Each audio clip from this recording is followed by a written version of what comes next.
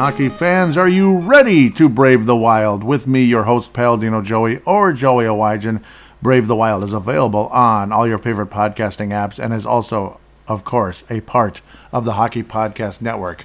I thank you once and always for downloading and listening to this show. It is a great pleasure to be back on board with you once again today. Minnesota Wild, well, apparently I thought it was going to be 3 games, but it's actually just 2 because the next game's on Thursday. So it's like Thursday of December the 1st. Of course, that's usually when I record, and that is when this show will be uploaded. I am recording the first segment on Wednesday morning due to time constraints. Tomorrow I have to go to work early a little bit, so I'll be able to finish up the show tomorrow, but want to start the show on Wednesday. So just kind of a heads up, and luckily it doesn't really mess anything up in terms of the schedule with the games. But in case any news happens or whatever, I'll get caught up in the later segments. So, if as weird as that sounds, the Minnesota Wild, not surprisingly, had a matinee loss to Toronto, despite, again, a nice little comeback in the game, kind of getting things back in gear. But the Minnesota Wild, generally speaking, did not have their best game against the Toronto Maple Leafs. And the Maple Leafs are a decent team. Of course, a little bit of controversy involving this one as well, with Matt Murray moving the goalpost, and apparently he's been known to do that more often than not. Moving the goalpost, or should we just say moving the net off of its post, and then of course that stops play, which killed the Wild's chances of scoring, which is really irritating. Marc-Andre Fleury returns, wasn't all that great, and it often does happen when a goalie is kind of... When a goalie's rusty, when they come back from a layoff, they often struggle. So that's why I don't like to leave backup goalies out too long. And of course, again, when the starter first comes back, you could be in for a rude awakening, unfortunately, at least for one night. So that's just kind of how that went. It was kind of all the ingredients to a disappointing game, basically. Matinee, the day after Thanksgiving. The Wild always seem to stink in these kind of games, these holiday weekends and such. Beautiful uniforms the Wild wore. And I will say again, those of you that don't like the North Star colors, I don't understand. I don't understand you, sorry. It's nice that the Wild do have their own identity, and heck, they would still have the logo should the Wild rebrand themselves to this new look, but they're not going to. So I can talk about it till I'm blue in the face. They're not going to, so I might as well just shut up and move on, I guess, from it. What's his name? Marco Rossi, unfortunately scratched and eventually sent down later on after the second game of these two, the Arizona game, but scratched night in, night out now. What's happening with that? Obviously, again, he's not been productive. He's been on the second power play unit, but the opportunities haven't been all that great. A lot of people wishing that you could see Rossi between Zuccarello and Kaprizov, and that might really jumpstart him. We'll have to wait and see. We'll talk about more in the second segment about Iowa and all that, but Rossi, awesome start anyway in Iowa. 3 points right away, basically, in that one. Like the first period, basically, Rossi off to a blazing start, and I'm not too surprised. Again, like I always say, it's like sending this young baseball player down that was, struggling. He's batting like 190 or something with a home run or something in like 20-some games. And then you send him to the AAA again, and then he cracks a couple home runs, and his batting average is 350, 400, and then away you go. So hopefully that can help jumpstart Marco Rossi, get him rolling. I mean, the same kind of stuff was happening with Joel Eriksson Ek. It was like really a slow start for his career, honestly, and he wasn't as highly touted, of course. More of a mid to late round, first-round pick. And he was sent down a few times, of course, and a lot of his first few years in the NHL, not very productive. His first stint in the NHL, he'd only played 1 game in the AHL, which is crazy. Only 1 game, which is probably way too fast, jumping him to the NHL, him being Joel Eriksson Ek anyway. 1 game, 1 goal in Iowa, comes up to Minnesota, 7 points in 15 games, nice start. But then the next year, in 75 games, only 16 points. So again, very slow. And then he was in the AHL around the same time, point a game, right? 8 points, 8 games, 3 goals, 5 assists. In the NHL with Minnesota, 58 games, 14 points the next year. AHL, during that same season, the Minnesota Wild sent Rossi down again, or I called him Rossi, Joel Eriksson Ek down to the AHL point-a-game player. And I remember talking about it at the time. This is at 18-19. It's not even that long ago. It just feels like 100 years ago. And then right after that was significantly more productive. Was almost a half a point a game player in the NHL and kind of hung around that, and he's gotten gradually better and better ever since. and has been a mainstay in the National Hockey League, and a guy I would consider a candidate for alternate captain, particularly if one of the captains are hurt, or again, if Dumba is traded, which I do believe he will be. I would be very surprised if Matt Dumba is still on the Minnesota Wild next season, like if he's re-signed after a UFA and such situation. I'd be very surprised. I don't think he's going to take the kind of discount where we're talking hardly anything. And even if he comes back for $2 million, I don't know. He hasn't been good. He just hasn't. And it's not me just being a Dumba hater, and all of you that are huge Dumba fans. I mean, good for you. We don't have to agree on everything. We just don't. He wasn't good this past week either. Alex Goligoski actually had 2 assists in the Toronto game, which is kind of cool. Nice numbers for him. Dumba was a -3 versus Toronto, and a lot of people very unhappy with that performance, and only 1 shot on goal. He's not providing offense. He's not providing defense. Yeah, he's a nice leader in the locker room, and everybody loves him, and he's the coolest guy ever, and that's great. But, I mean, I don't know. If he's not good, he's not that good. It's just honesty. Zuccarello and Kaprizov both a goal and an assist in the game. Kaprizov, 9 shots on goal, insanely impressive. Freddie Gaudreau was actually really good in the face-off circle, where Steele wasn't. Everybody's already talking about Sam Steele like he's the Steele of the century. I don't think he is. He's solid. Probably deserves to be in the NHL. Obviously, deserves to be in the NHL like a regular and can be a factor on the penalty kill and the power play. He got obliterated in the face-off circle. He lost 11 face-offs to winning only 2. And I know you got some talented players over there in Toronto. It's an extremely top-heavy franchise, and usually is throughout history. But I don't know. Let's not all act like Sam Steele is this Dave Gagne clone, basically, which a lot of us were kind of fooled last year by Hartman, even though Ryan Hartman did have a 35-goal season. That's insanely good. Not expecting that from Sam Steele. Dave Gagne this, Dave Gagne that. Dave Gagne stayed good. He didn't have just one jump-up year and drop down. So we'll have to wait and see. Sam Steele, yes. Good player, solid player. But is he really anything like of a top 6 type of guy? I don't think so, long-term. Temporary, yeah, sure. Just like Ryan Hartman was last year. And we'll have to wait and see with that. Disappointing loss, even though the Wild easily could have won this game. They didn't, bottom line. And that's the frustration there at the end of the day. I mean, the goals were given up. The defense wasn't that good. And the Wild were generally outplayed versus Toronto despite a little quote-unquote furious rally. Arizona Coyotes had a furious rally in this one. Minnesota was playing so well, and Arizona made a bit of a comeback there at the end of the day, scoring a couple of late goals to make it 4-3, and everybody's terrified. Thankfully, Minnesota hangs on and gets the win. Kirill Kaprizov, another really good game here, multi-points, 1 goal, 2 assists on 3 total points. Joel Eriksson Ek, a couple of assists. Love what he did. And Steele has had a wonderful few games here, and he does deserve recognition, at least an honorable mention. Boldy kind of coming back and playing, lighting the lamps a bit more, which is a nice feeling. He hasn't been spectacular, but 9 goals. I mean, that's really nice. Jared Spurgeon scoring, and Brodin, unfortunately, had a lower body injury at some point during the course of this game, and it sounds like he's not going to play, at least coming up versus the Edmonton Oilers, and we'll see. So it was, I guess, as worded from Dean Evison, the coach, of course, that Jonas Brodin didn't even know he was injured and woke up the next morning like, I'm hurt, I guess. So that's interesting. Lower body injury, be it an ankle, a shin or something, or not a shin, but a calf maybe. That's just my guess. Sounds about right. Who knows? Obviously, you don't want him to get targeted, and of course, Paul Fenton would threaten to sue me and have my show banned from the internet, but Paul Fenton is no longer the GM, so that's good. Kalen Edison with a point, and Middleton and all them. So Middleton as well. Good news that Mason Shaw just continues to remain a mainstay with Minnesota. And of course, that's not news. It's just that it's a nice feeling that he's here for the long term. I like to keep talking about him because love what he does. Hasn't been scoring as much, but still a major factor. Ryan Reeves looks like a guy, obviously, who's past his prime. Obviously, he hadn't skated for a while. Maybe he's a bit rusty in that sense, but definitely looks like a guy who's past his prime. Another feeling I have about Ryan Reeves, a lot nicer guy, isn't he, than a lot of us probably thought all these years with, all the different teams he's been on, like St. Louis, especially Vegas, the Rangers recently. I think he played for Dallas, didn't he? I know he played for Pittsburgh.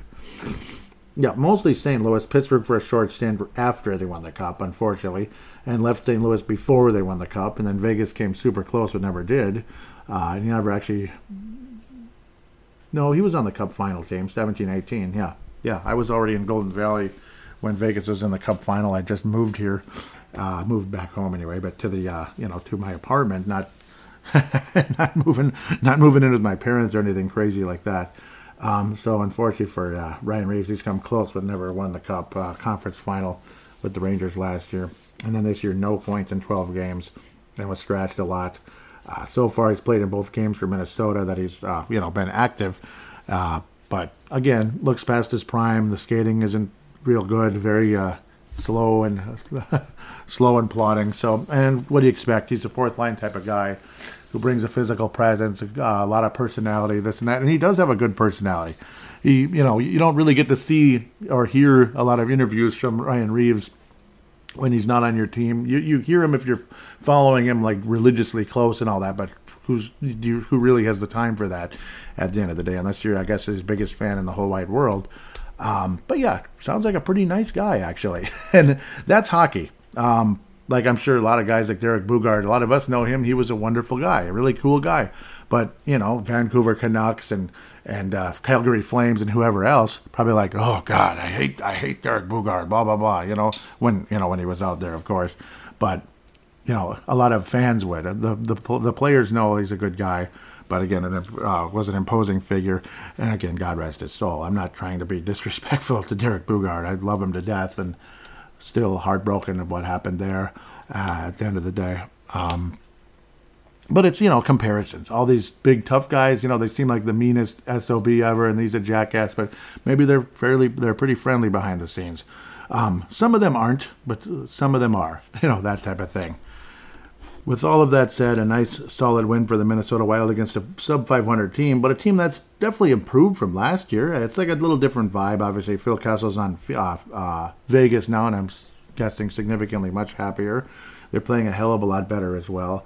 Clayton Keller, Nick Schmaltz, obviously nice players, honestly, but, they play in a funny building, basically, and it's and the Gophers were actually playing in it last week against the Sun Devils, so it's kind of funny how all that's kind of turning out. Gophers are playing against the Sun Devils. They play in the same building, and I get a kick out of it. I knew I was going to, thankfully I was able to remember this in time. I get a kick out of the name of the building, like Mullet Arena. Like, how fitting is that for hockey, especially like 80s, 90s hockey, even 70s hockey? Mullet Arena. I love that. I'm sure that's been mentioned 100 million times, and I'm just boring people at this stage. But, well, I'm going to keep boring you. I'm going to say it anyway. Just kidding. Jacob Chychrun, you're constantly hearing about him and trade rumors and this and that. Unfortunately, the chances of the Wild making a move like that would probably involve, again, we'd have to dump salary.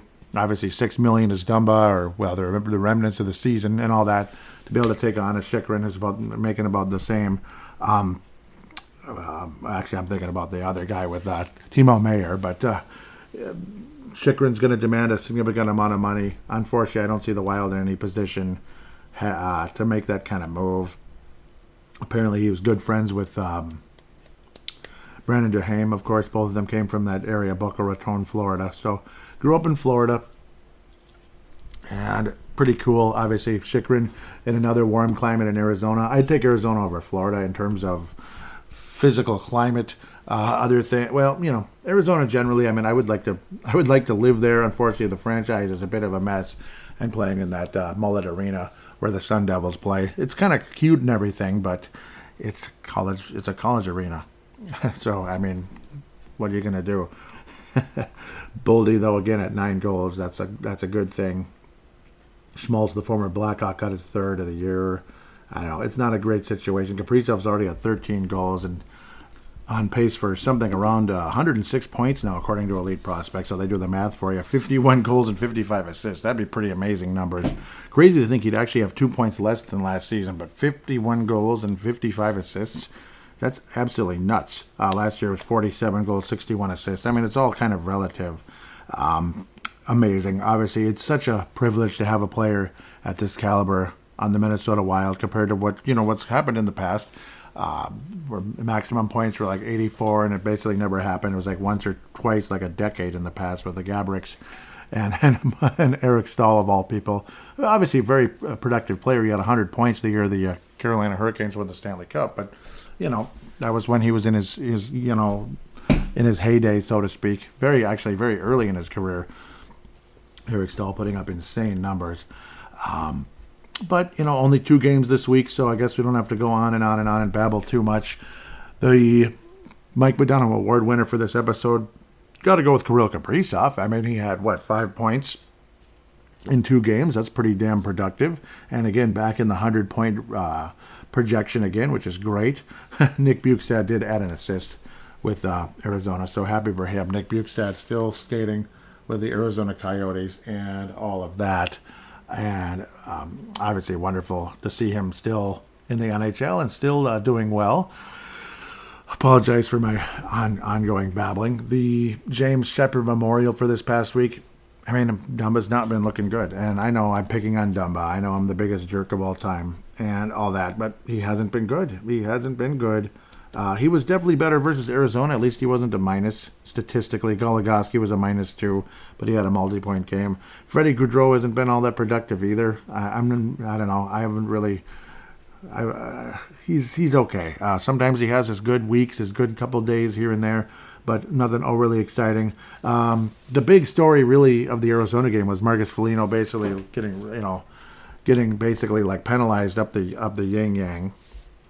There's ongoing feud with Liam O'Brien. That was interesting, and it just kind of kept going on and on during the course of the game, and ultimately didn't get ejected, but at a 10-minute misconduct. That's why you get the 19-minute deal there, because Foligno was basically berating the refs. So the refs basically said, okay, screw you, 10-minute misconduct and all that. So Foligno did not feel he was treated fairly, and I can understand the frustration.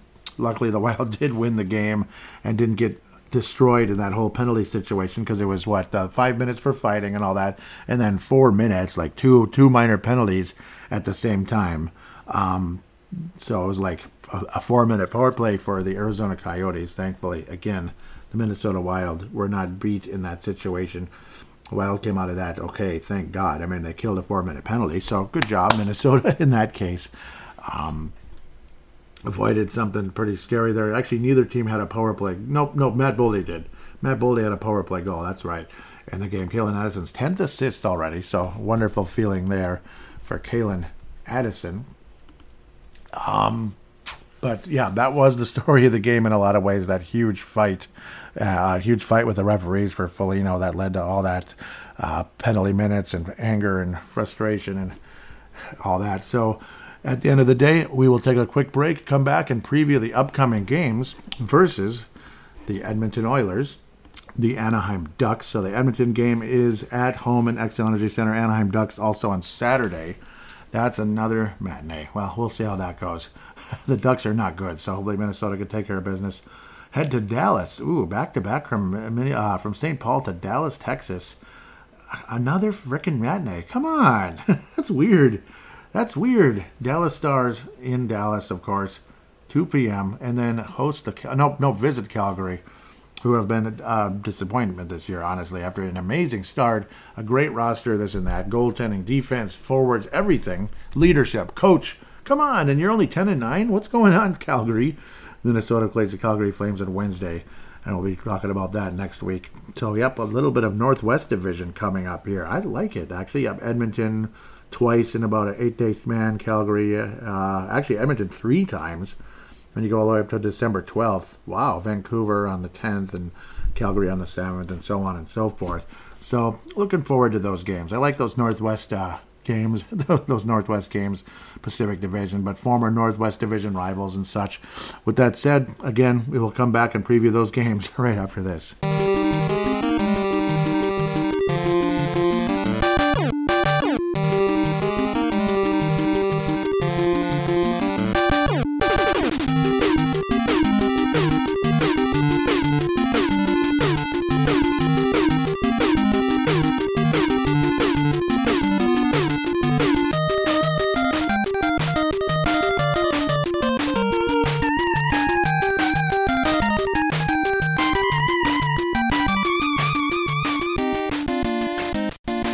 we are back here on Brave the Wild, segment number 2. Going to look at the upcoming 4 games versus Edmonton, Anaheim, Dallas, and Calgary. Should be a fun upcoming schedule. We'll see how the Wild do, of course, against all these tough and interesting opponents. Well, most of them are tough anyway.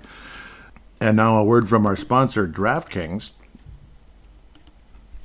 Hockey fans, light the lamp this winter with DraftKings Sportsbook app, an official sports betting partner of the NHL. New customers can bet just $5 pre-game money line on any NHL team to win their game and get $150 in free bets if they do. If that wasn't enough excitement, you can turn small bets into bigger payouts with same-game parlays. Combine multiple bets like which team will win, how many goals will be scored, and more for your shot at an even bigger payout. Download the DraftKings Sportsbook app now. Use promo code THPN. Bet $5 on any NHL team to win their game and get $150 in free bets if they do. Only at DraftKings Sportsbook with code THPN. Minimum age and eligibility restrictions apply. See show notes for details. Thank you, DraftKings and the Hockey Podcast Network. Edmonton Oilers. Who are they? Well, they're okay. They're all right. They're 12-10 on the season. Welcome to December, everybody. Welcome to December, and this is the 300th episode of Brave the Wild. There's number 300. Yes, it's all about me. Okay, no, it's really not. But yeah, 300 episodes of Brave the Wild. If it was all about me, I would turn this into a massive production. And it's the 300th episode. It's a wonderful milestone, and there was a time I thought there was a chance this show wouldn't get to 50, and I'm not kidding. The Wild were in the doldrums of this and that, and let's just say, I could have been better back in those days. I could have been a bit better, obviously, and we're all looking to improve at everything we do, regardless if you're good at it, not good at it. I don't think I was very good at it back then. In fact, this was easily my weakest show of the 3 podcasts I was doing at the time, and I can't say it's the weakest one now, that's for sure. It's probably the strongest. Maybe those of you might be thinking, if this is your strongest show, oh boy. I know. But yeah, 300 episodes, here we are, all these years later. It's been, 14 and a half years or so, about August 2008, when Marian Gaborik and Jacques Lemaire were still a part of the organization. Isn't that something? So, pretty cool. I may get into some other random stuff. I wish I brought it up in the Twitter for fan interaction, but I think it's a little too late for that, unfortunately. And I stupidly didn't even mention it was the 300th episode in the first segment, but okay, well, now you know. Edmonton Oilers, Calgary Flames' worst enemy and all that. Well, they're 13-10 now, of course, because I don't know why this was stuck in the past, even though I just loaded it. Who knows? Okay, maybe it was actually stuck in the past. Klim Kostin with visa issues. Klim Kostin with visa issues as of November the 30th. Ryan McLeod, undisclosed injury as of November the 27th. Warren Fogelli, undisclosed injury, left the game on the 26th of November. Jonas Brodin, lower body injury. So he recovered from the sickness, probably the same nonsense a lot of people are having. For some people, it's super mild. Like me, it's super mild. My wife's coughing like it's no tomorrow, but she's still working and doing okay. So, maybe it's just an obnoxious thing, and it can be. Philip Gustafson, right when Marc-Andre Fleury comes back, upper body injury as of the 26th. Again, Jonas Brodin is the 29th. That was during the Arizona game, which is actually flashing on the screen right now. Thank you, Bally's, for that. And Brandon Duhaime, upper body injury, left the game on the 23rd. Damn it, come on, Duhaime, stay healthy. Please stay healthy, Duhaime. We need you. And he's been taking this nice step up. Connor DeWeer's taken a step up this year. But Duhaime, I thought, took like a step and a half up this year. Like, he's clearly a better player. Connor DeWeer was barely NHL material, I thought, last year. Like, he hung in there, and clearly he's a different player this year. But Duhaime, I thought, a step above. But now he can't stay freaking healthy. So the team comparisons, as I keep babbling on, and I was trying not to, I got 4 games to preview. Goals for 9th, Minnesota is 26th. This is Edmonton, of course. Goals against 26th, and Minnesota's 5th. Again, good goaltending by Minnesota after a crappy start. Edmonton, not so much. Assists, actually, I did preview this game on the last episode, but I'll go over it super duper quick. Power play, 6th for Edmonton, 13th for Minnesota. Penalty kill, 27th, 6th for Minnesota. Penalty minutes, Minnesota is pretty bad. We're like the second worst team in the league, and Edmonton's right in the middle, around 16th. So I did preview this team, and I made fun of Jack Campbell, so I guess maybe I'll kind of sort of skip this one, other than I do believe Minnesota wins this game. We match up well with Edmonton most of the time, except when they're terrible. So again, I'm going to go with let's go with a 5-3 win for Minnesota. I think we score a lot of goals. Kirill Kaprizov stays hot, but I also believe that, well, I always tend to go with Jared Spurgeon against Edmonton, but this one's not in Edmonton. I'm going to go with Matt Boldy gets his 10th goal of the season. Minnesota wins 5-3. So yes, I did preview this on the last episode. I remember now how I was kind of like, I completely blanked. Like, it's Thursday. It's a Thursday game. Thursday's when I do the show. Hello, Joey. Wake up. Anybody home? Anaheim Schmucks come to the Anaheim Schmucks at 6:15 and 2, 8th in the Pacific, come into XL Energy Center on Saturday for another matinee game. Stop it. I like the evening ones better, damn it. I like to chill at like 7, 8 o'clock and watch hockey. 7, 8, even 9 o'clock. Some of you hate 9. I like 9, dang it. I like it, especially if there's, say, a Timberwolves game at 6 or 7 or vice versa, and then you get the other team a little later. That's cool. So then they're not like jumping on top of each other. But I suppose these matinees can help that as well. Babbling again, sorry. John Gibson, undisclosed injury, left the game on the 27th of November. John Klingenberg, very familiar name, of course, 25th of November, lower body injury. Max Comatos, of course, lower body injury as of the 19th, so he's been out a bit, unfortunately. Anaheim's 28th in goals, 32nd in goals against, 32nd, so 32nd, not 30th. The Wild are the third worst penalty team in the NHL. God, Anaheim sucks. Don't lose this game, okay? Seriously, look at this. Are you ready? Let's start from the top. 28th in goals, 32nd in goals against. I never read this stat because it's kind of random. 30th in assists, okay? 30th in power play, 32nd in penalty kill, 32nd in penalty minutes, 31st in shooting percentage. You can't make this stuff up. So the Wild are probably going to lose 4-0, right? Probably, but maybe not. It's a matinee, so watch out. watch the Wild lose 4-0. Minnesota last time around won 4-1 on November the 9th. Again, we play on December the 3rd, and then the season finale is on December 21st, and Wednesday at 9. Love it. Love those second shift type games. Anaheim Schmucks are 1-5 in their last 1-4 in their last 5. Sorry, they lost to St. Louis 3-1, beat the Rangers. Wow, 3-2. Lost to Ottawa 5-1. Lost to Seattle 5-4, and lost to Nashville 2-1. Minnesota, by the way, 3-2 in our last 5. Minnesota has to win this game. Let's go with another 4-1. And the most likely guy to score is going to be Darkwing Dumba. He always seems to do something against the Ducks, even though he's been somebody I've been picking on for a while, and I do believe it's his last season in Minnesota. It's his last season in Minnesota, right? Is it okay to say that? Am I offending half of the fan base, or 2/3 of the fan base? Something along those lines. Sorry, I'm like choking to death here. Minnesota, don't choke in this game, please. I mean, Anaheim is the worst team in the league, basically, in every stat, practically.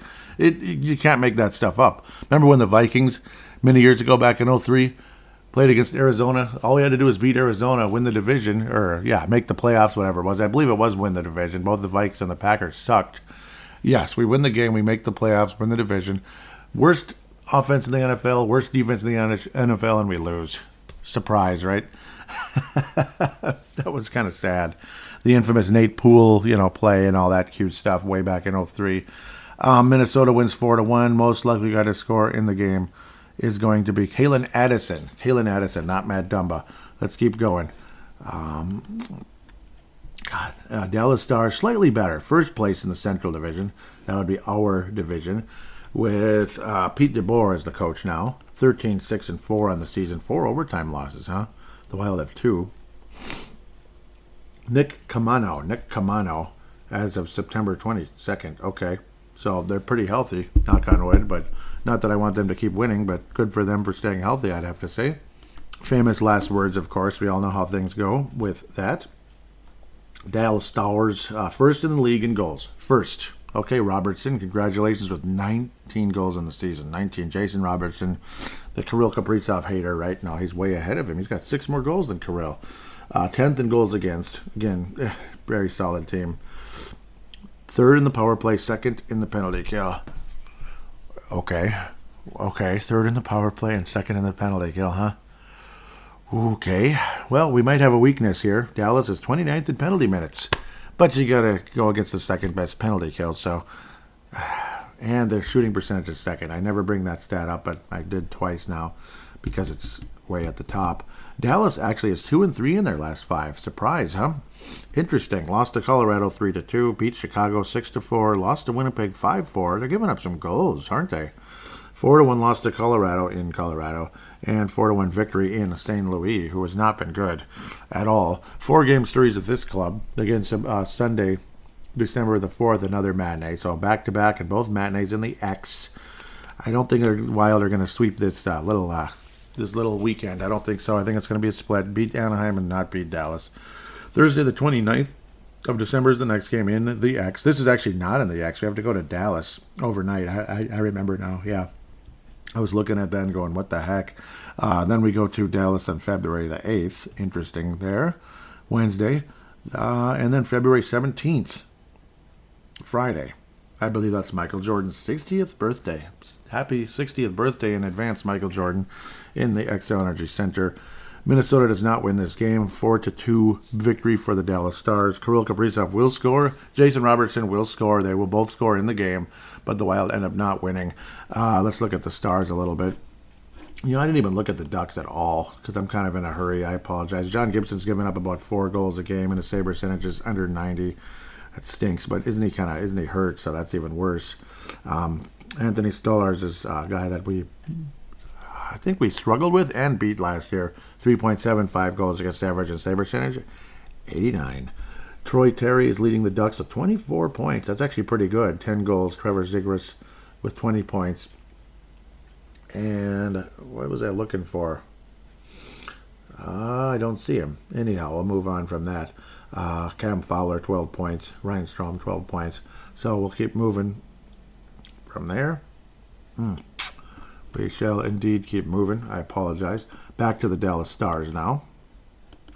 Yikes, that's all I got to say. Jake Oettinger, who faced, 70 shots versus Calgary and almost beat them. I mean, that's insane. I don't even know how that could happen. That was Game 7 in the first round last year. Save percentage just under 92. He's got 1 shutout on the year. Jake Oettinger, of course, from Minnesota. Jason Robertson with 36 points. He's on pace for quite a few on the season. He's on pace for like 130 points. He's having a Lemieux-ish type season out there. We'll see if that lasts. 19th in goals. Second place are Jamie Benn and Joel Pavelski with 10 each. That's pretty good, actually. And Robertson also has 17 assists. Jiminy Christmas, man. Okay, Jason Robertson. Jeez. You come back down to earth now, you hear? Mikko Heiskanen keeps stepping up a bit now. Almost a point a game. 16 points. He'd definitely been more of a defensive defenseman for the first several years of his career. Now he's starting to pick it up. And Joel Pavelski, man, ageless wonder, 24 points in 23 games, 10 goals, like I mentioned. Wild lose 4-2. Kirill Kaprizov and Jason Robertson score, as they always do, against each other because, it is what it is. Calgary Flames, my second favorite team in the NHL. Either them or the Vegas Golden Knights. I'm always I'm a huge fan. I'm going to stay with Calgary, it generally is, because we're talking way, way back in the day, like late 80s, early 90s. I've been a fan of Calgary forever. Even when they were in our division, I kind of hated them for a little while then because they were an annoying team to play against. And they weren't real good either, except for 2004. Oliver Clinton, personal reasons, September 22nd. All right, anyhow. What's up with that? Tyler Toffoli, that's a long time. But Tyler Toffoli leading them with only 8 goals. So something's not working in Calgary at the moment. A lot of us had them winning the division, possibly even going to the Cup Finals and winning the whole entire thing with some wonderful additions. But I don't know, they've been disappointing. Markstrom and all them too. Calgary's 21st in goals, 16th in goals against. Nothing about them stands out really, except their penalty kill's 13th. That's the best thing they got. 21st in the power play, and they're 17th in penalty minutes, so they're reasonable about staying out of the box about about 75 less penalty minutes than the Wild. 3-game series because it's Pacific Division. Again, Wednesday, December the 7th at 7 in Calgary. You'd think it'd be later. That's Mountain Time Zone. So it's a 6 o'clock start in the Mountain Time Zone. Calgary again, way later in the year, March the 4th. That should be fun. I love playing the Calgary Flames, teams like that, and Calgary Flames in February, March, stuff like that as the year's progressing. And then March 7th, us right away in the X. So 2 games in Calgary, 1 in the X, 2 games in the Saddle Dome. If it's still called that, I'm pretty sure it is. Calgary 2-3 in their last 5. They beat Philly. I still remember that game. I actually watched it. It was fun. They lost 3 in a row since then and scored 3 goals in 3 games total. 5-2 loss. No, 5-2 win over Philly in Philly. Nice. 2-1 loss to Pittsburgh. Yep, I remember that. Washington 3-0 shutout. Jeez. These were all on the road, by the way. Carolina 3-2 loss to Carolina, and then a 6-2 win over Florida. I actually had that as the Cup final last year. Couldn't have been more wrong, huh? 6-2 victory for the Calgary Flames. Why am I seeing the same damn commercial? Don't you just hate that? It's boring. Stop playing the same commercial. My God, are they giving you $5 billion or something? Jeez. Ugh. I hate that. Okay. Yep. Yeah. Scotiabank Saddle Dome. That's why it's the Scotiabank part, and that's actually old news. So, yeah. I mean, obviously it is. Yeah. Jacob Markstrom 3 goals against. What is happening there, man? I remember Jacob Markstrom last year was Venza level, right? And then Vezina level last year. And then here come the playoffs. He's okay versus Dallas. And then Edmonton, it was like 1 goal after another.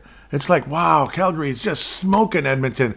And then it's like 9-3, 9-4, 9-5, 9-6. Like, okay, you can stop already, Markstrom. What happened? And he's not been good really ever since, to be quite fair. Elias Lindholm with 10 assists. That's nice and everything. Rasmus Anderson with 13. Tyler Toffoli leading the club with 16 points. Tied with Elias Lindholm and Rasmus Anderson. Nazem Kadri, the somewhat prize edition. He's pretty good, obviously, but not as exciting as some of us would have thought. And Jonathan Huberdeau, what's going on? 12 points in 19 games. So things are not really happening like you'd hope. Milan Lucic is ancient, only 5 points in 22 games, but of course provides a ton of leadership. And the guys on the fireside chat, they'll never shout out to me, but I'll give them some love right here. People don't shout out. They just don't because, I don't know, they're mean. I don't know. I'll just leave it at that. They just don't. Milan Lucic, they were saying he should be the captain. I don't know. Maybe it should be like Kadri. That's the other one. That's the other one they've actually been talking about. Or even, I don't know, Huberdeau maybe. Maybe he'd step up a little bit. But whatever. Calgary's been a major disappointment so far. Hopefully they can get their heads out of somewhere after the 6-2 victory over Florida. Am I going to be optimistic and pick the Wild to go 3-1 in this week? There, hopefully I got the frog out of my throat. Sorry, had to dump that out quick. I think so. I think the Wild can beat Calgary. It's been a tough matchup historically, and they are a very dangerous team. I mean, this team could go off like the 6-2 victory over Florida. Maybe that kind of woke them up a little bit. Maybe. I mean, I'm not overly optimistic about that, but quite possibly. They play the Montreal Canadiens, who they played in the Cup Finals twice in the 80s. 86, they lost to Montreal, and they beaten in 1989. Cool memory, right? That's back when you had two Canadian teams in the Cup Finals, which I would like. I would like that. If the Wild aren't there, I would be quite happy if 2 Canadian teams made the Cup Finals. Then you could finally have a new Canadian team winning a Stanley Cup, or even if it's the same one, Montreal again, which I don't know. Maybe they will with Martin St. Louis, though. They might. He's doing a good job. He is. So 3-2 win for Minnesota? No, it'd be like 4-3. It'd be higher scoring, maybe. 3-2, 4-3. There it is. There's the Foligno incident. Now he's about to lose his mind again. Yep, there's O'Brien. Yep. Sorry, I'm distracted. I got to see this real quick. Yeah, it's kind of dragging on, and they're all watching what's going on. They're focusing the camera on O'Brien, who's just kind of giving like a dirty look, basically, because he's in the penalty box. Yep. And so Foligno shoves O'Brien. Yeah, and then it goes kablooey. that escalated quickly. Sorry. But yeah, Minnesota 4-3 win over Calgary. I'm going to say I think it's going to be higher scoring than we would like because there's a lot of talent there. Foligno's about to snap at least, and yeah, I could see Dean Evason flipping out. O'Brien's just kind of laughing at the whole thing. That's cute. The most likely going to score for the Calgary or against the Calgary Flames for Minnesota is going to be Matt Dumba, I guess. I'm going to go with Matt Dumba is going to score in this game. One of his rare goals this year, and I'm not trying to be rude, but it's not been all that great. He's going to score a rare goal. Minnesota wins 4-3 though versus the Calgary Flames, and yep, Foligno's starting to really lose it now. Interesting. Yep, because he's not happy about what O'Brien did, like shooting the ice on the goalie, snowing on the goalie, basically. Sorry, it's entertaining. It's entertaining. Oh, it's fun to watch. I don't know, because I'm nuts. Yep, there goes the helmet. Yep, I knew that was coming. Okay, so, yep, Minnesota 3-1 in the upcoming, yeah, there goes Foligno now. 10-minute misconduct. Whew, yep, anyhow. I had to see it again. I mean, I apologize. Let's look at the prospects now that I'm getting my mind together correctly. I'll leave the little soundbite out this time. Done enough distractions already here, so my apologies for that. And as per usual, we open things up with the Iowa Wild.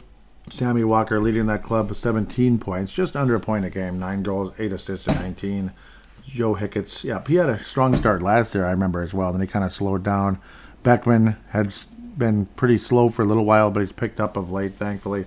9 points in 15 games at the moment. And Ty Ronning has emerged a bit. He was very slow to open things out. Marco Rossi, 4 points in the 2 games so far. He had 3 points in the first period of his first AHL game. I'm not going to stay here very long.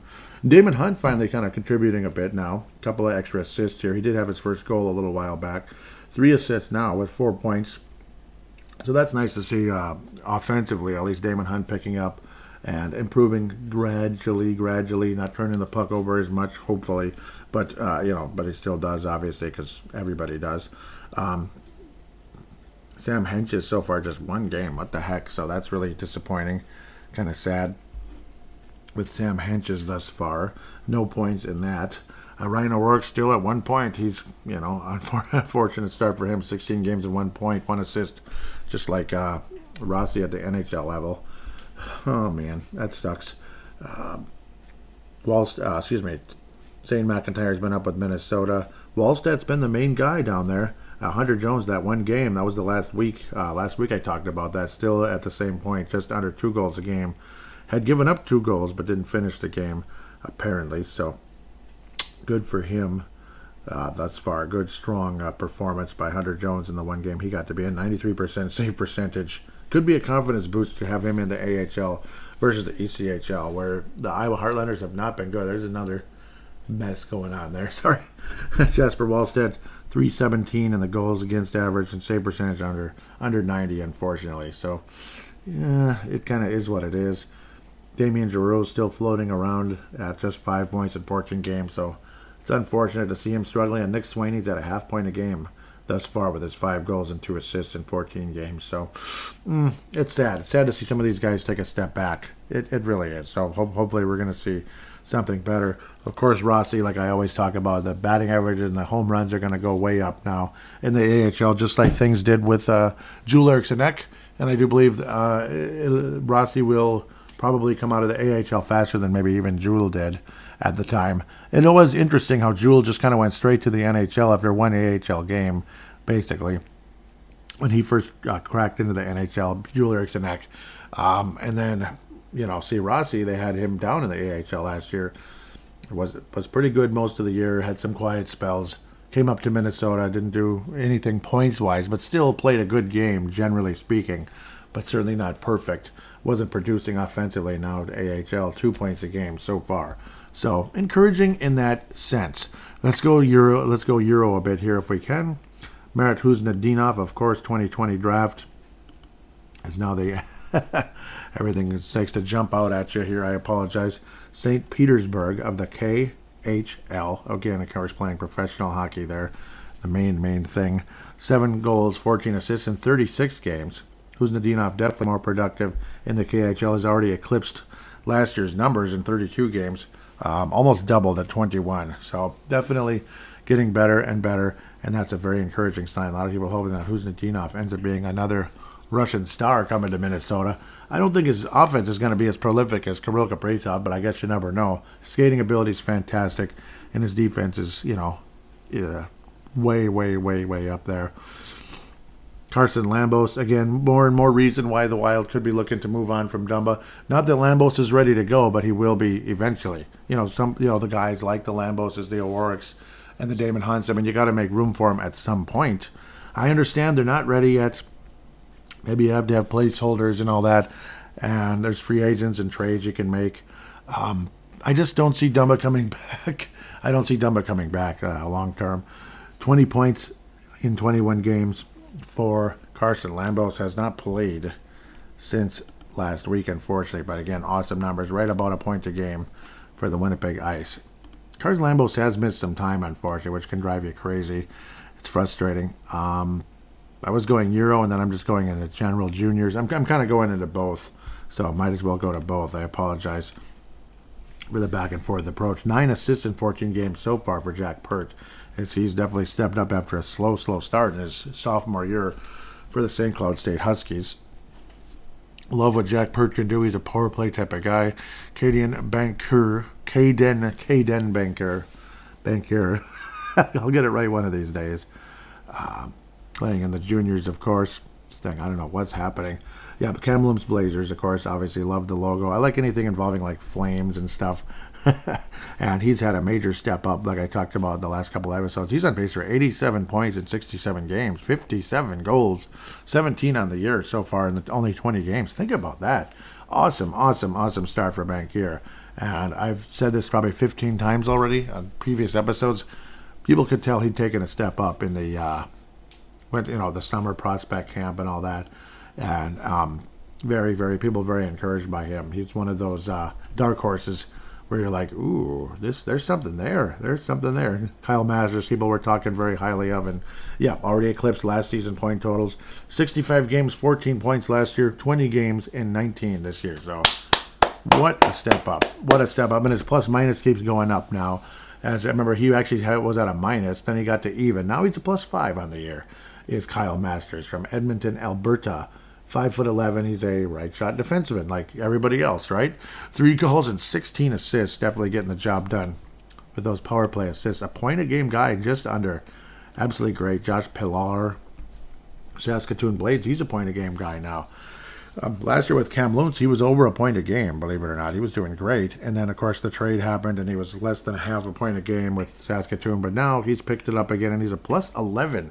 +11 on the year, which is much better than +4 or -1 last season with the two different clubs, respectively. Nate Benoit, again, picked up the offense significantly this year in a lot of ways, but he's a -11, unfortunately, is Nate Benoit for the Omaha Lancers, classic USHL team. 2 goals, 6 assists for 8 total points in 18 games. Again, has eclipsed every stat that he had before, so that's always cool and exciting and all that. Now we'll go back Euro again, which is fun sometimes. Liam Ugrin, pardon me for the noise. Apologize here, trying not to cough. Stepping up in a big way for Sweden, well, kind of anyway, sort of. 8 points in 22 games, 6 total goals in the 22 games, so he's more of a goal scorer thus far for this club. But in the past, you saw more of a passer, but of course, that'll be Danil Yurov is definitely more of a passer. Matt Zuccarello replacement someday, quite possibly, to go on the other side with, the right wing with Kirill Kaprizov someday. That could happen, we'll see, but that's a long ways away. Danil Yurov, we're coming back to him very shortly here. Love what he can do, and I remember that being such an exciting pick. He was actually our real pick, and then Liam Ugrin was the Kevin Fiala replacement. And we'll see. Might end up being a similar type of guy, hopefully, but obviously it's too early to say. This thing is really funky. I apologize. He's on pace for just 16 points, but at least, again, he's scoring. In the MHL, he's on pace in the KHL, but he'd played 33 games and had 4 goals, 4 assists. Again, that's something. It's something. It's progress from last year. And in the MHL, he's about a point-a-game guy in just 5 games, 4 points. So that's, of course, again, the AHL of the KHL. So that's cute and everything. But, yeah, obviously super-duper early. He turns 19, does Danila Yurov on December 22nd. So, again, long ways away. Can't get too excited, can't get too down one way or another. When it comes to some of those European guys, they're like 17, 18 years old. I mean, give them some time. That's how it's going to have to be. Hunter Haight, again, always showing promise. But unfortunately, the number is kind of low at this point. He'd showed promise early, but again, remember how young he is. He's insanely young. So be patient. 9 points, just 3 goals in 20 games so far, and he is a center for the Barrie Colts. So again, be patient with that guy. There's going to be something there. Rigor Lorenz for Denver, the hated Denver Pioneers. He was great in the Alberta Junior Hockey League, but yeah, that's what that is. University of Denver, maybe you won't be seeing the same amount of minutes for a club like that. In 12 games, he has 1 goal and 2 assists thus far for the Denver Pioneers. Michael Milne, who's been in the AHL, he's been in the AHL basically this year, which is pretty cool. At 20, and he is 20 years of age, so he's old enough to be in the AHL. A little older prospect, kind of cool actually. 1 goal, 1 assist so far for the left winger. 2 points at age 20. So we'll see what happens with Michael Milne. Again, a couple years older than the typical draft pick. Ryan Healy, even younger than Hunter Haight. And you could argue there's a little bit more there. At the college level, already 5 points in 9 games, 1 goal, 4 assists. Ryan Healy. And he's a defenseman, too. A right-shot defenseman. Another right-shot defenseman, which continues to say bye-bye Dumba at some point. One of these guys has to take that spot, right? I mean, there's like 19 right-shot defensemen. So I remember joking with Derek during the State of the Wild episode back in early July. Oh, like we have like 19 defensemen basically in the system that are all, there's hope that a few of them could make it to the NHL. Obviously, you draft a guy hoping that. And I was like, they took a defenseman, and what's another pick? Another defenseman. I'm like BSing around, but we had a chuckle about that. Yeah, Spacek has been incredible for the Qs thus far. Sherbrooke Phoenix, cool name, 5 goals, 17 assists. He's a +5 on the season, 22 points in 24 games, and he did have 50 points last year in 57 games for the same club. So Spacek's an interesting one, 5th round pick. Of course, yeah. And he's got NHL blood in his family, of course. And we wrap things up with Petrovsky for the Owen Sound Attack. He's a centre of the OHL there. 22 points in 21 games at the young age of 18. Actually, he is even younger. He's the youngest guy of the entire in the entire Wild system. August 10th, 2004. That is insane. That is insane. August 10th. You go from April with Hunter Haight, Regger Lorenz, May, and then Petrovsky of Slovakia. August 2004. August 2004. Feel old yet, guys? Wow. August 2004. I just can't get over that. With that, though, that's pretty much where we're standing. Some definite encouragement with some of these guys. Obviously, again, a lot of them are far, far away, unfortunately. The closest guy to being in the NHL is Marco Rossi. Yeah. I know. That's mean, isn't it? Otherwise, the other guy who's got to be fairly close is Brock Faber. And I always tend to forget him because he wasn't a draft pick. Of course, he was in a trade for Kevin Fiala and with the Liam Ugren move. 11 points so far in 16 games. He's definitely on pace for career highs. The captain of the Golden Gophers, who were the number 2 team in the nation, but after losing in overtime to the Sun Devils in one of the games, that can't be good. So that sucks. 2 goals, 9 assists in 16 games, though very, very, very, very productive, and a +11 in his junior and probably final season with the Golden Gophers. And again, right shot defenseman. Need I say more? Right shot defenseman. Is there an echo? Yeah, there is. With that said, we'll take a quick break, and it's time for the ultra fun fan interaction segment.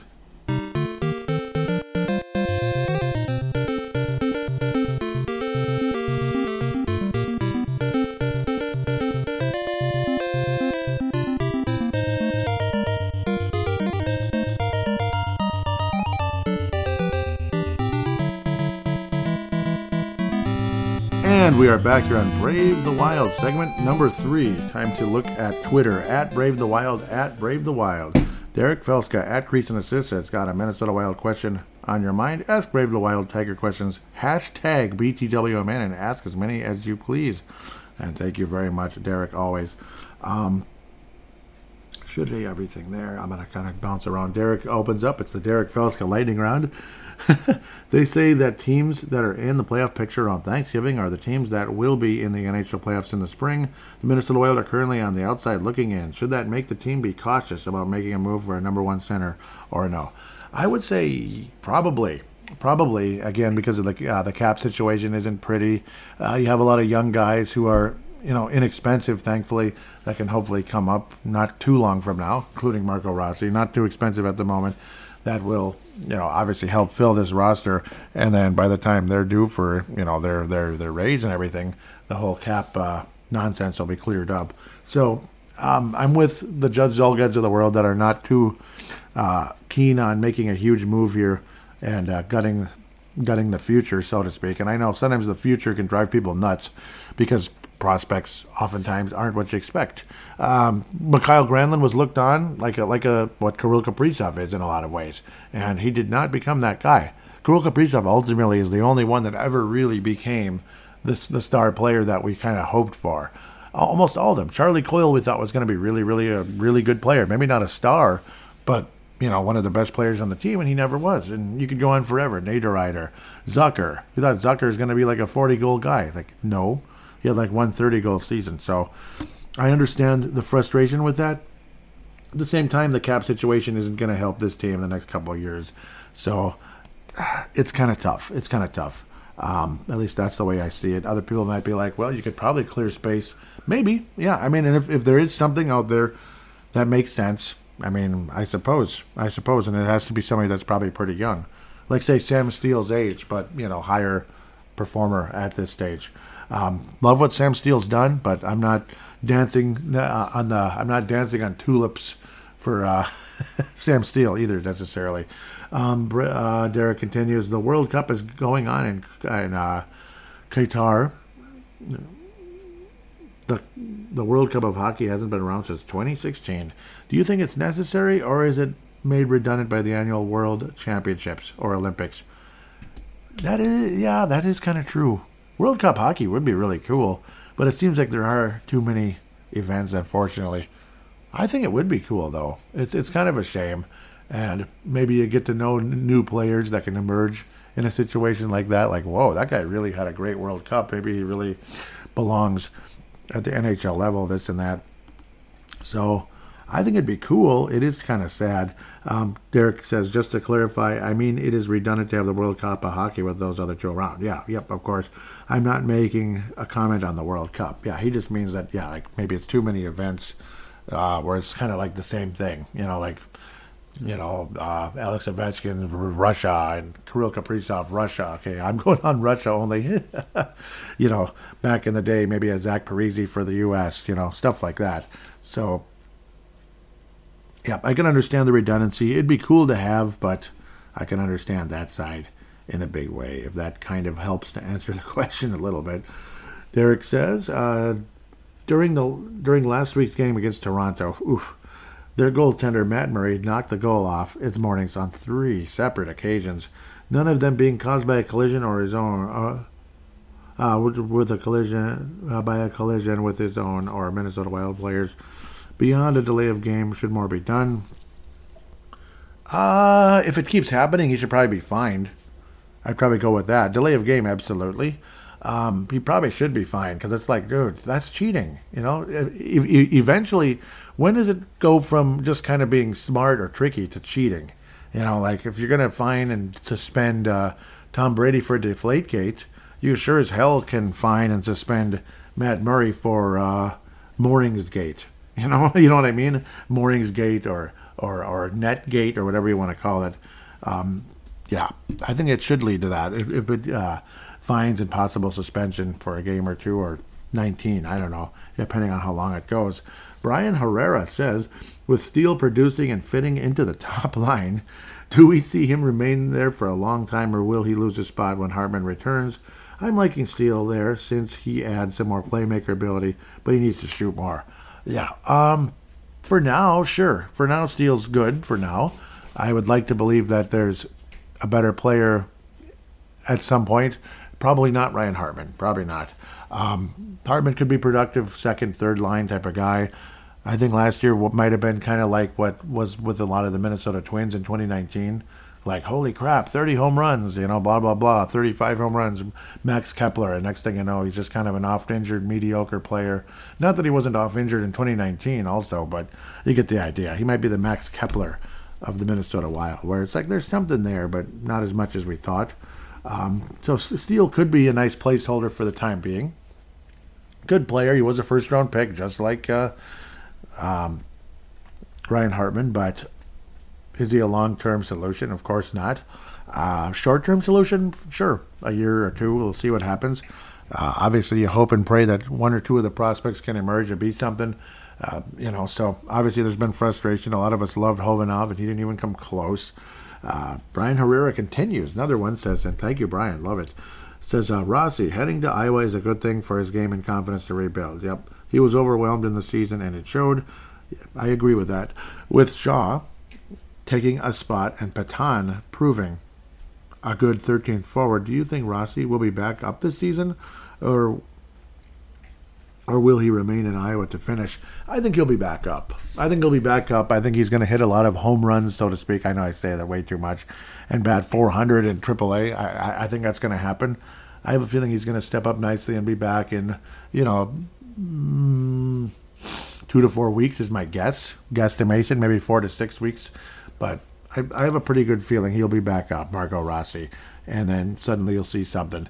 I think it'll be kind of like with Joel Eriksson Ek, where he was down for a few weeks and it was a point-a-game player, came back up and was a little better. He started producing and then eventually became a better and better player. And I do believe Rossi offensively is more high-end than Joel Eriksson Ek, and maybe might end up being that number one center someday. And I'm hoping and praying. Derek Felska says, on Sunday, Marcus Foligno decided to fight Arizona's Liam O'Brien. Shouldn't he leave the fighting to Ryan Reeves so he doesn't risk getting hurt, or am I missing something? Probably, especially like he could have gotten in much bigger trouble for all that reaction afterwards. I don't blame him for being really upset and thinking what happened wasn't fair. It did feel like he got a raw deal and all of that, but he could. I think it's okay if he does some of the fighting, but he probably went way overboard with that one. Yeah. I think he went overboard, and Ryan Reeves fits that bill pretty well. So, nope, I don't think you're missing something with that one. A couple more. Yep. Derek Felska says, what is the best sports video game of all time, in my opinion? In your opinion, yeah. Oh, boy. NHL 95 is way up there. I love playing that game. Haven't lately as much. Super Batter Up is a classic baseball game I like to play for the Super Nintendo. Sega Genesis, there's that sports, what do they call it? Sports Talk Baseball or something. It sounds just like, and I think it is his voice. It sure sounds like it, like Jack Buck. It's a home run. Games like that. If I were to pick a single sports game of all time, it's probably NHL 95. I probably spent more time playing that one than any of the others. And you can get all those classic players. Obviously, way back in the day, and I still play it off and on, is Blades of Steel. That's my original favorite sports video game of all time, is Blades of Steel. But probably since about the mid-90s, I'd say NHL 95. We have young players like Wes Waltz, and really young players like Bill Guerin. I believe he was on. Yeah, he was on the game. He was super young then. Madonna, obviously, guys like that. Steve Snyder says, if the Wild, and thank you, Derek, for sharing this one.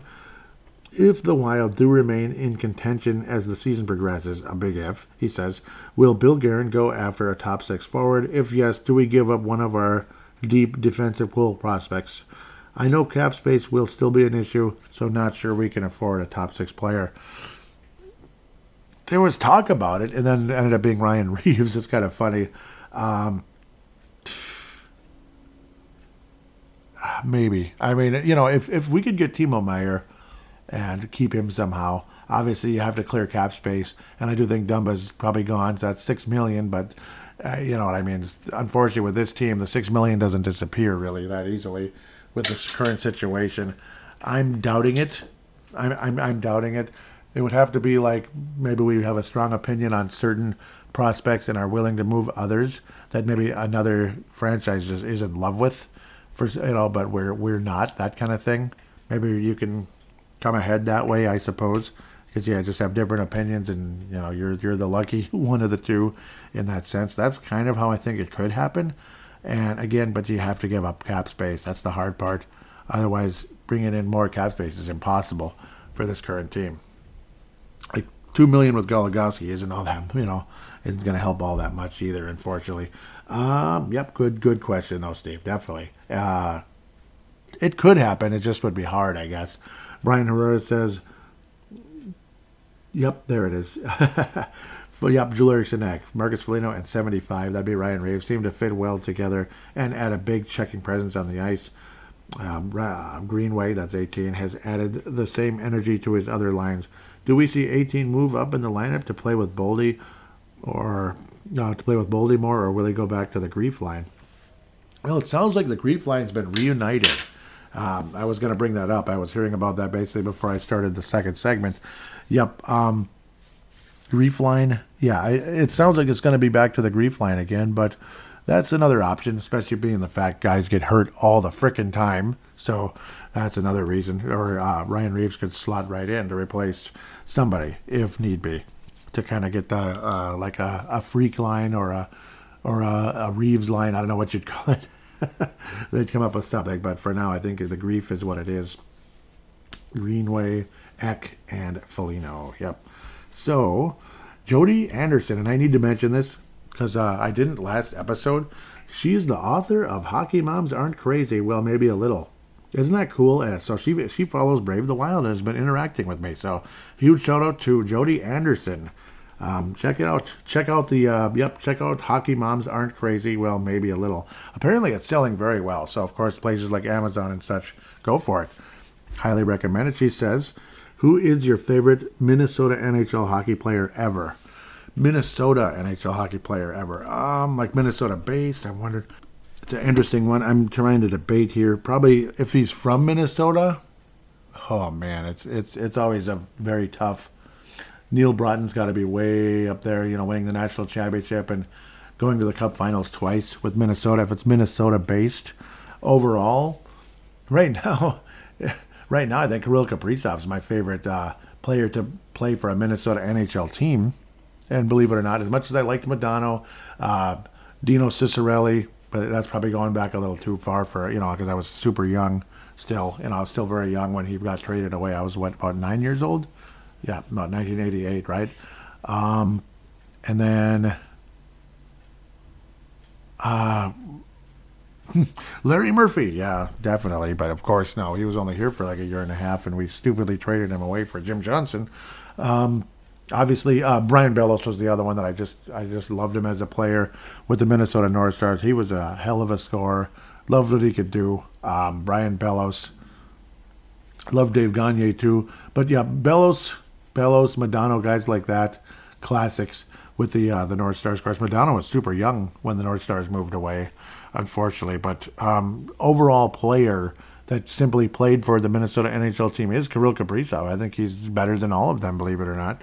And then, of course, Minnesota-based, it's got to be Neil Broughton. He, again, won the national title with the Gophers. And then, of course, was a part of two Minnesota teams that went to the finals and was so good in the 80s, and unfortunately was slowing down in the 90s with the injuries that had happened earlier in his career. But still, wonderful player in terms of Minnesota-based. I can't say it's Parise. Obviously, the history is tarnished. Parise would have possibly been there, but his history is tarnished. I'm sorry. I didn't like what happened here with him and Ryan Suter. So that's where I stand on that. Thank you very much, Jody. Jay Bushy back on board. Awesome. Great to hear from you. Says, as Russo has stated, Dumba will be traded or could potentially walk in free agency. I really feel that he has very little trade value. Your thoughts? I think so, too. We could be looking at a mediocre, like a mid-range draft pick I don't think it'll be as low as 5th round. Because, I mean, we gave up a 5th round for Ryan Reeves. I got to think, hopefully you can get more than a 5th round pick for Dumba. But it ain't going to be too much. And you probably don't want another player coming back unless you're in love with the guy. And he's not expensive. Because of the same reason, the damn cap situation. So maybe like it might end up being like and I know Bill Guerin will want to kick my ass for even thinking of this, like a third or fourth round pick. It might end up being that. If you can get a second, that'd be really good. If you can get a second round pick or maybe a second and third, ooh, that'd be really nice. If it's third and fourth, okay, that's probably too low, but a second and third round pick, maybe.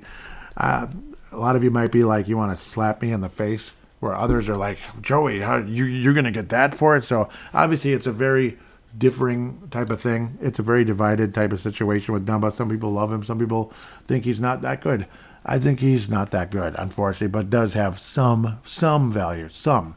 And if somebody out there loves him and thinks he can help their team, regardless of the price, it's just a free agent anyway. It's not like he's going to make $6 million next year. It'd probably be closer to 3.5 or something is my guess. Jody Anderson says, I agree, Jay. And Sarcastic Irishman says, unless someone wants a turnover machine. Yeah, so you see, some people might look at it that way, where you're like, well, yeah, like, what's the point? You'd be lucky to get that 5th round pick back for Mr. Up and Derek retweeted that one, or shared it. Steve Snyder. Yep, this is the one. This will wrap this up. Yep, Steve Snyder says, it's been interesting. We've heard very little from, true. This is, I saw this. It's been interesting. We've heard very little from Guerin this year. When they win, he's everywhere. Now we are like a 500 team and we don't get much. I'd like to see some ownership on the bad moves made and him taking the heat, as he had no problems basking in the success. That's a good take. I'm not against you for that. Sometimes it's good. I'm sure he'll be around more. KFAN Girl says, I don't disagree with you, but I'm curious about what bad moves he made. He doesn't have a lot to work with right now. Yep, I mean, there aren't really bad moves. It's just the team's not playing really well. Maybe the bad move is long, maybe not. I'm blanking. I was like Fleury and giving up Kakinen, but Kakinen hasn't been good with the Sharks either. Fleury's actually been fine this year. It's just that he's super old. He's no long-term solution. I can't say the moves are bad, no. But again, the team's not winning. Bottom line. Maybe it's more of a bad non-move, like giving up Dumba when his trade value might have been higher. The fact that he scored a little bit lately might help a tiny bit, might get somebody encouraged to maybe get their eye a little bit on Dumba a little more. But really interesting tweet, Steve. Thank you for that. That's a good thought. He really has been invisible. I don't think he's really as invisible necessarily by choice. Maybe people aren't asking him for interviews as much. I don't know. One interesting thing is it sounds like Mike Modano has been more involved with hockey ops than before. So that's kind of cool. He's taken on a bigger role. So in a way, that's kind of cool. Hopefully we can hear from Mike Modano some more as well. I thought, they were saying his role was going to evolve and head more into the hockey ops department, so that's kind of cool. We'll see what happens. And again, there isn't a whole lot to work with. He had to give up Fiala to get for futures. Ugrin and Faber. So neither one of them was available to the Minnesota Wild at the moment. So that's another way to look at it. I mean, it's not necessarily it's not a bad move. It's just you're stuck. And like he said, he would have removed those two guys, Suter and Parise, again if he had the choice to do it again. And I would too. And unfortunately, it is what it is. We're kind of recovering from bad moves of previous regimes and, I don't know, and risky ones. Like Suter Parise was all exciting at the time, but we all knew a 13-year contract isn't going to be a good thing long term. Short term, it's exciting. Long term, it's dangerous, very high risk. So we're paying for it now, unfortunately. All of us are paying for that July 4th celebration on back in 2012. So great thoughts there. Thank you, Steve, for that. Where's the retweet? Who retweeted it? Or is it a quote tweet? Yep. Derek Felska says, amen, 100%. Yeah. About he should probably be more visible. He should be, and I think he will be as the year progresses. And I hope so. So I think I made my point, and all should be well with that. Thank you guys so very much for your interaction. Really, really appreciate it every single week, and we're going to continue doing the show. Shout outs to, of course, MNW Prospects, also known as Young Guns. MNW Prospects, we have Pavel Bennett, Justin Bakke, Brandon Quast, myself, who have not been as involved as I'd like to be, and it's my own fault. Huge shout out to Minnesota Wild Global. Always appreciate them in a big way. Scott Cavendish. Kathy, did I say? Yeah, Scott Cavendish, yes. There's another one, Scott Doherty for the Timberwolves. Scott Cavendish, yes. Minnesota Wild Global. Kathy Main, Chad Walski, Chance Kostick, David Kostick, David Abraham, Michael Fick. Some great people there. Great people to interact with. And there's some more that I'd like to maybe mention as I get more and more. Patrick Turner, big shout out to him as well. Minnesota Wild Nation, coming out of Florida, but really cool to know there's Florida fans that like the Minnesota Wild. Others, let me think. Supposedly even Mario Andretti I believe he's in Florida, listens to the, well, at least he follows Brave the Wild on Twitter. That might mean he listens as well. So wouldn't that be Mario Andretti? Yeah, I just said that, which is the darndest thing ever. Mario Andretti follows Brave the Wild.